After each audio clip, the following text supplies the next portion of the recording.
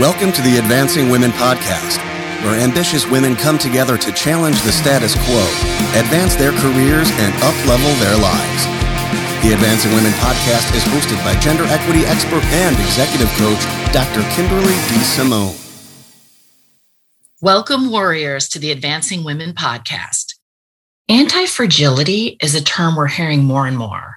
It's a powerful concept introduced by author Nassim Nicholas Taleb in his book, Anti-Fragile, Things That Gain from Disorder. And essentially, anti-fragility means getting stronger in the face of stressors. And it's really important to distinguish anti-fragility from resilience, robustness, and grit. Anti-fragility is beyond resilience or robustness. The resilient maintains, the anti-fragile gets better, thrives even. So think about this. What do we mean when we say something's fragile? You might answer that it's easily damaged or broken. A glass is fragile, right? But a glass doesn't just break. If you leave it alone, it doesn't break. It breaks when it comes under some form of pressure or stress. And that pressure, stress, volatility is what makes it break. So fragile breaks under pressure. So then if I were to ask what's the opposite of fragile, often people say resilient or robust. But you have to look at the definitions of resiliency and robustness. Resilient can be defined as the ability to return to normal promptly over an acceptable period of time post-disruption or crisis or stress. And that is different from robustness, which is the ability to maintain during a crisis or under stress. But see, the opposite of a negative is positive, not neutral. Robust, resilient, these concepts are grounded in absorbing and maintaining or getting past. They're grounded in neutrality under stress. But fragile is breaking under pressure. So the opposite of this is not absorbing the pressure. It's not neutral. It's positive. If fragile is breaking under pressure and stress, the anti-fragile is getting stronger under stress, perhaps even as a result of that pressure and stress. Taleb articulates this perfectly with his analogy in the prologue where he says, quote, "Wind extinguishes a candle and energizes fire," end quote. That's really powerful if you think about it, and true. Likewise, with randomness, uncertainty, chaos, stress, we need to use them. We want to be the fire and wish for the wind. Taleb is talking systems theory and how things evolve when he talks about anti-fragility. But the concept of anti-fragility is the concept that has benefits from a business and leadership perspective. And I will argue it has very positive and pragmatic relevance to our discussions of our mindset as it relates to combating gender inequity. Transcending and thriving despite the host of inequities, biases, and barriers that create an unlevel playing field for talented, highly qualified women. Can those who have been subjected to so much inequity for so long have the last word in the end if we adopt an anti-fragility mindset? And again, the author speaks to systems, randomness, uncertainty, stressors. But it's interesting if you think of the implications in terms of how we as leaders transcend inequity, especially as it relates to the additional stressors that are there for women because of the bias patterns that we so often talk about. Does the constant inequity enhance our capacity? I would argue we have more chances to practice anti-fragility and to grow and build our anti-fragility superpowers. Consider emotional intelligence. Emotional intelligence is defined as the subset of social intelligence that involves the ability to monitor one's own and others' feelings and emotions, to discriminate among them, and to use this information to guide one's thinking and actions.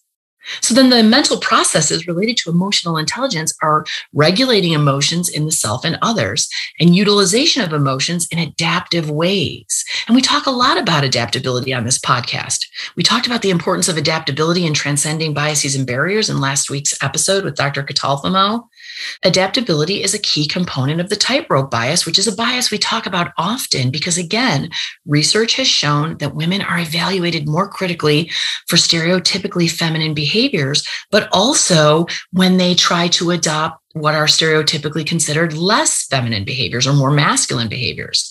These stereotypes create a double bind that female, but not male, leaders have to navigate to be successful in terms of both how much emotion should be displayed, what types of emotions, how to respond to emotions, how other people's emotions impact the way they receive what we're saying or doing. I've talked about Williams and Dempsey's 2014 study of high-performing women, and tightrope bias was reported by 3/4 of the women they interviewed, with women reporting frequently needing to balance the tightrope between behaviors seen as either too feminine or too masculine. And I've talked in a previous episode about the emotional labor women feel in terms of managing our emotions and behaviors, managing the emotions of others. So we know that women are consistently mindful of, monitoring, and adapting in response to these biases. And although this is unfair and inequitable, there can be tremendous growth to our skill set, our tool belt in being so capable because we are so practiced. When we are held to this higher standard consistently, these higher expectations, it can be argued that we learn to deliver at a higher level because we have to. And although the research on differences in overall emotional intelligence varies, because it's complicated, right? It encompasses 26 abilities and therefore is influenced by many factors. But one factor shown over and over in the literature affecting emotional intelligence is gender. And this effect is likely due to a host of social factors. But overall, females have been found to have greater emotional intelligence than males. And there is strong evidence to suggest that women are more self-aware, whereas men tend to have higher self-regard. Women have higher self-reflection and self-awareness. Although emotional intelligence can vary in terms of overall effects, women score higher than men in many countries, and certainly in the United States. Emotional intelligence testing and research suggests that females possess higher emotional and interpersonal skills than males. And this self-awareness, this ability to identify not only our strengths, but importantly, our limitations and our impact on others, is a highly valuable skill. Dr. Holly Catalfamo talked about in last week's episode, transcending the invisible rules that often hold talented, highly qualified women back. And in discussing the qualities that were present in the women they researched who had successfully transcended barriers and reached the highest echelons, a commonality that emerged was adaptability. And this adaptability resulted from the emotionally intelligent skills of reflection and behavioral modification. Women have developed this habit of reflect and adapt, in part out of inequity and necessity, to navigate the complex biases and barriers to advance, which is an unfair disadvantage, but can be a powerful habit and ultimately a super skill to hone and add to our toolbox. We hone our emotional intelligence skills because we have to. We understand that if we aren't empathetic, we might offend. If we aren't careful with how we say things, we might affront the existing power, which may have disproportionately severe and lasting professional capital consequences. Because as we have discussed, and as the research overwhelmingly shows, women's interactions land differently. They're received differently, more critically. And mistakes or perceptions of mistakes, or quote unquote, getting it wrong, are more likely to be noticed, remembered, and result in professional consequences. So we have to hone our empathy to read the room and adjust our communication skills accordingly. Plentiful research suggests women have stronger communication skills than their male counterparts in the workplace. Of course we do. We have to. We just can't afford to get it wrong. And then there's also the prescriptive bias relative to how women, quote unquote, should behave or should be. That men are competitive, independent, assertive, while women must be seen as cooperative, warm, and nurturing. Think about the emotional labor, and I've talked about this in previous episodes, of managing and regulating not only our feelings, but the feelings of others, and then understanding the consequences of that, right? So if we exhibit those male behaviors, competition, independence, assertiveness, those may not land well. And we get that backlash. But when we behave in ways that are expected, cooperative, warm, and nurturing, we aren't seen as having leadership potential. So the expectations are complex, and we're held to a very different and high standards with backlash and professional capital consequences if we get it wrong. As authors Kramer and Harris explain in their 2020 book, Breaking Through Bias, Communication Techniques for Women to Succeed at Work. And it's interesting that there's these books on how women need to communicate more effectively to succeed at work in lieu of data that shows we're actually stronger at communication in general. It really speaks to the inequity and the double bind barrier of the group that's already better, being constantly coached and taught how to be even better. And in the book, Breaking Through Bias, the authors explain that it is the stereotypes about women, men, work, leadership, and family that can hold women back. And they present an integrated set of communication techniques that women can use to avoid the discriminatory consequences of these stereotypes. And again, it's not fair. As I always say, it's not your fault, but it is your problem. But here's the secret. This honing of our emotional intelligence and communications, understanding and managing emotions in ways that help reduce stress, communicate effectively, empathize with others, overcome challenges, diffuse conflict. These are valuable leadership skills, valuable human skills. Now, I realize too often women are told they need to change who they are to succeed in their chosen careers, too often told to act more like men, or just to change in some way. And that is not what this is about. This is about eyes wide open. I often talk about how we as women are not broken. We don't need to be fixed or changed. However, we do, unfortunately, unfairly need to be attuned to the negative gender stereotypes that surround us. And so it becomes almost a superpower when we get really good at anticipating the biases these stereotypes foster, and then manage the situation, responding in ways that serve us, building skills, getting better, stronger, more savvy in the face of these stressors and biases. That is anti-fragility. Going back to Taleb's earlier quote that the wind extinguishes a candle and energizes fire, this anti-fragility mindset is about harnessing the wind and being the fire that is energized. So the resulting super skills that we hone are big picture things like highly developed communication and people skills, but also smaller everyday things like preparedness. As we've talked about in previous episodes, as it relates to managing bad behavior, we know from the research we'll be interrupted more, mansplained to, have our ideas appropriated or heap-heated.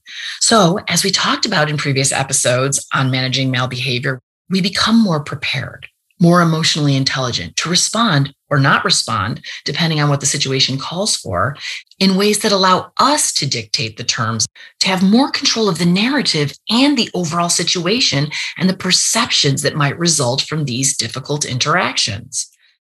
Constantly having to balance that tightrope bias of being seen as a leader, but also likable, being assertive without being seen as aggressive, is exhausting, to be sure, and unfair, but it does make us better.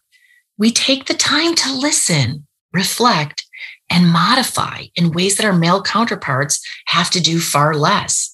And so it can become our super skill, but only if we have the mindset to see the opportunity beyond the inequity. Even things like research that shows that men can get the job with fewer of the qualifications when women need all the qualifications. Sure, that's unfair, but in overcoming skill set deficits, guess what? You've built more skills. That evolution is about moving beyond resilience to anti-fragility. And now you are the one who actually can do more of the things. You're better. Getting better in the face of that inequity. That's anti-fragility.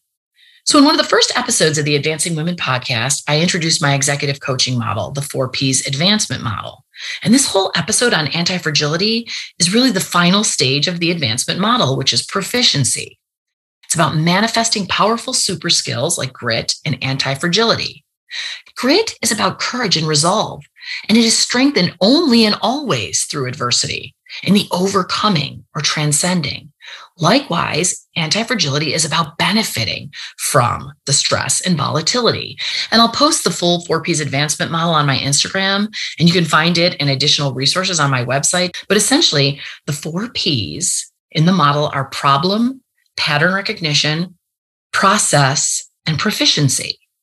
And problem is about identifying the real problem and understanding how the problem is situated within the larger social, organizational, and cultural constructs, right? And then we move to pattern recognition, identifying those patterns, the antecedents, barriers, fallacies, biases, stereotypes that hinder our advancement.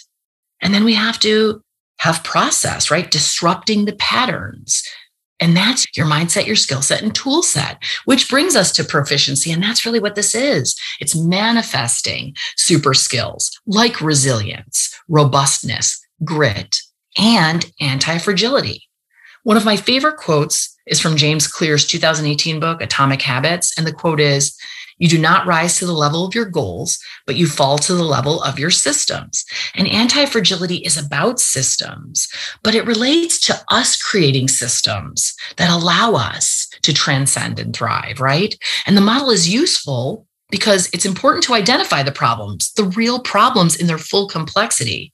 And this is about really looking at those patterns that just are not serving us, not just accepting the negative patterns that hold us back, but considering the patterns with eyes wide open so we can disrupt the patterns relative to our mindset, our skill set, and ultimately our professional tool set to transcend, which leads to manifesting super skills that result from the negative patterns.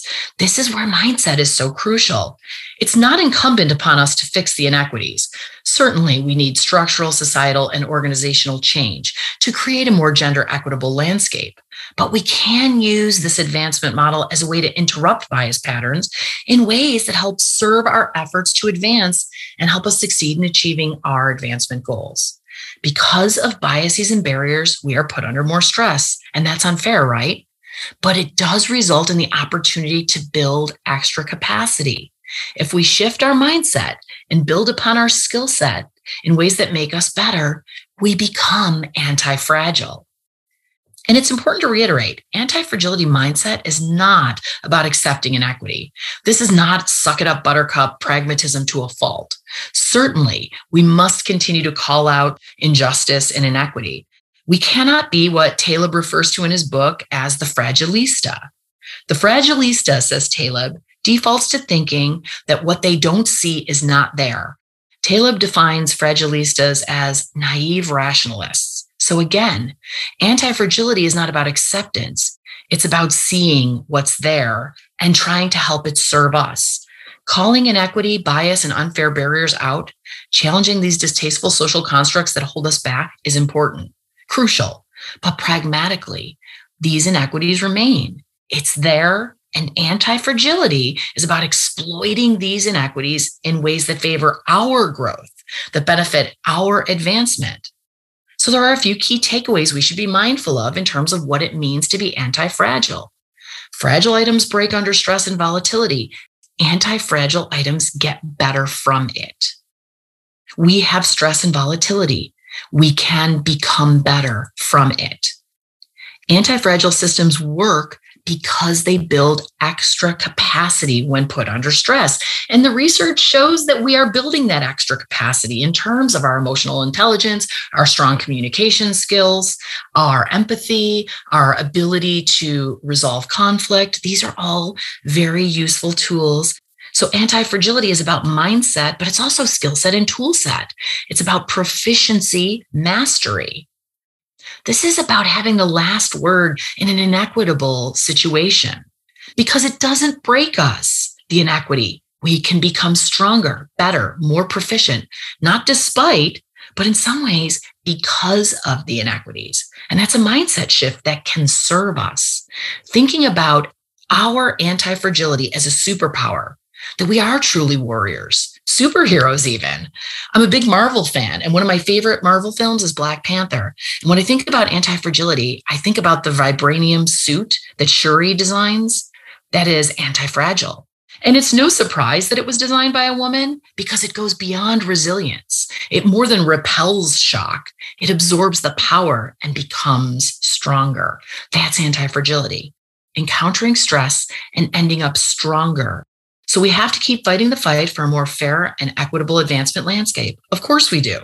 But we can simultaneously manifest our super skills, resiliency, grit, anti-fragility in ways that serve us. And so my manifest statement this week builds on Taleb's book. It's at the very core of the concept of anti-fragility. Taleb notes, quote, anti-fragility is beyond resilience or robustness. The resilient resists shocks and stays the same. The anti-fragile gets better. Warrior women wanting to advance, we must aim for anti-fragility and intentionally manifest our anti-fragility in ways that serve us. Unfortunately, inequity and volatility and stress for women remains well entrenched. So we benefit from finding ways to grow, transcend, and thrive, not despite of, but in part because of these challenges that help make anti-fragility our superpower as warrior women. For more resources, you can visit my website, www.advancingwomenpodcast.com, and connect on Instagram at Advancing Women Podcast. I love getting your feedback and ideas on topics, so please email me at drdsimone@advancingwomenpodcast.com with your ideas and feedback. I just want to thank Joe Jacobs, the audio warrior who wrote the music for this podcast, and a huge thanks to Heather Harris, the creative warrior who designed the Advancing Women podcast logo. And thanks to all of you for joining me here today.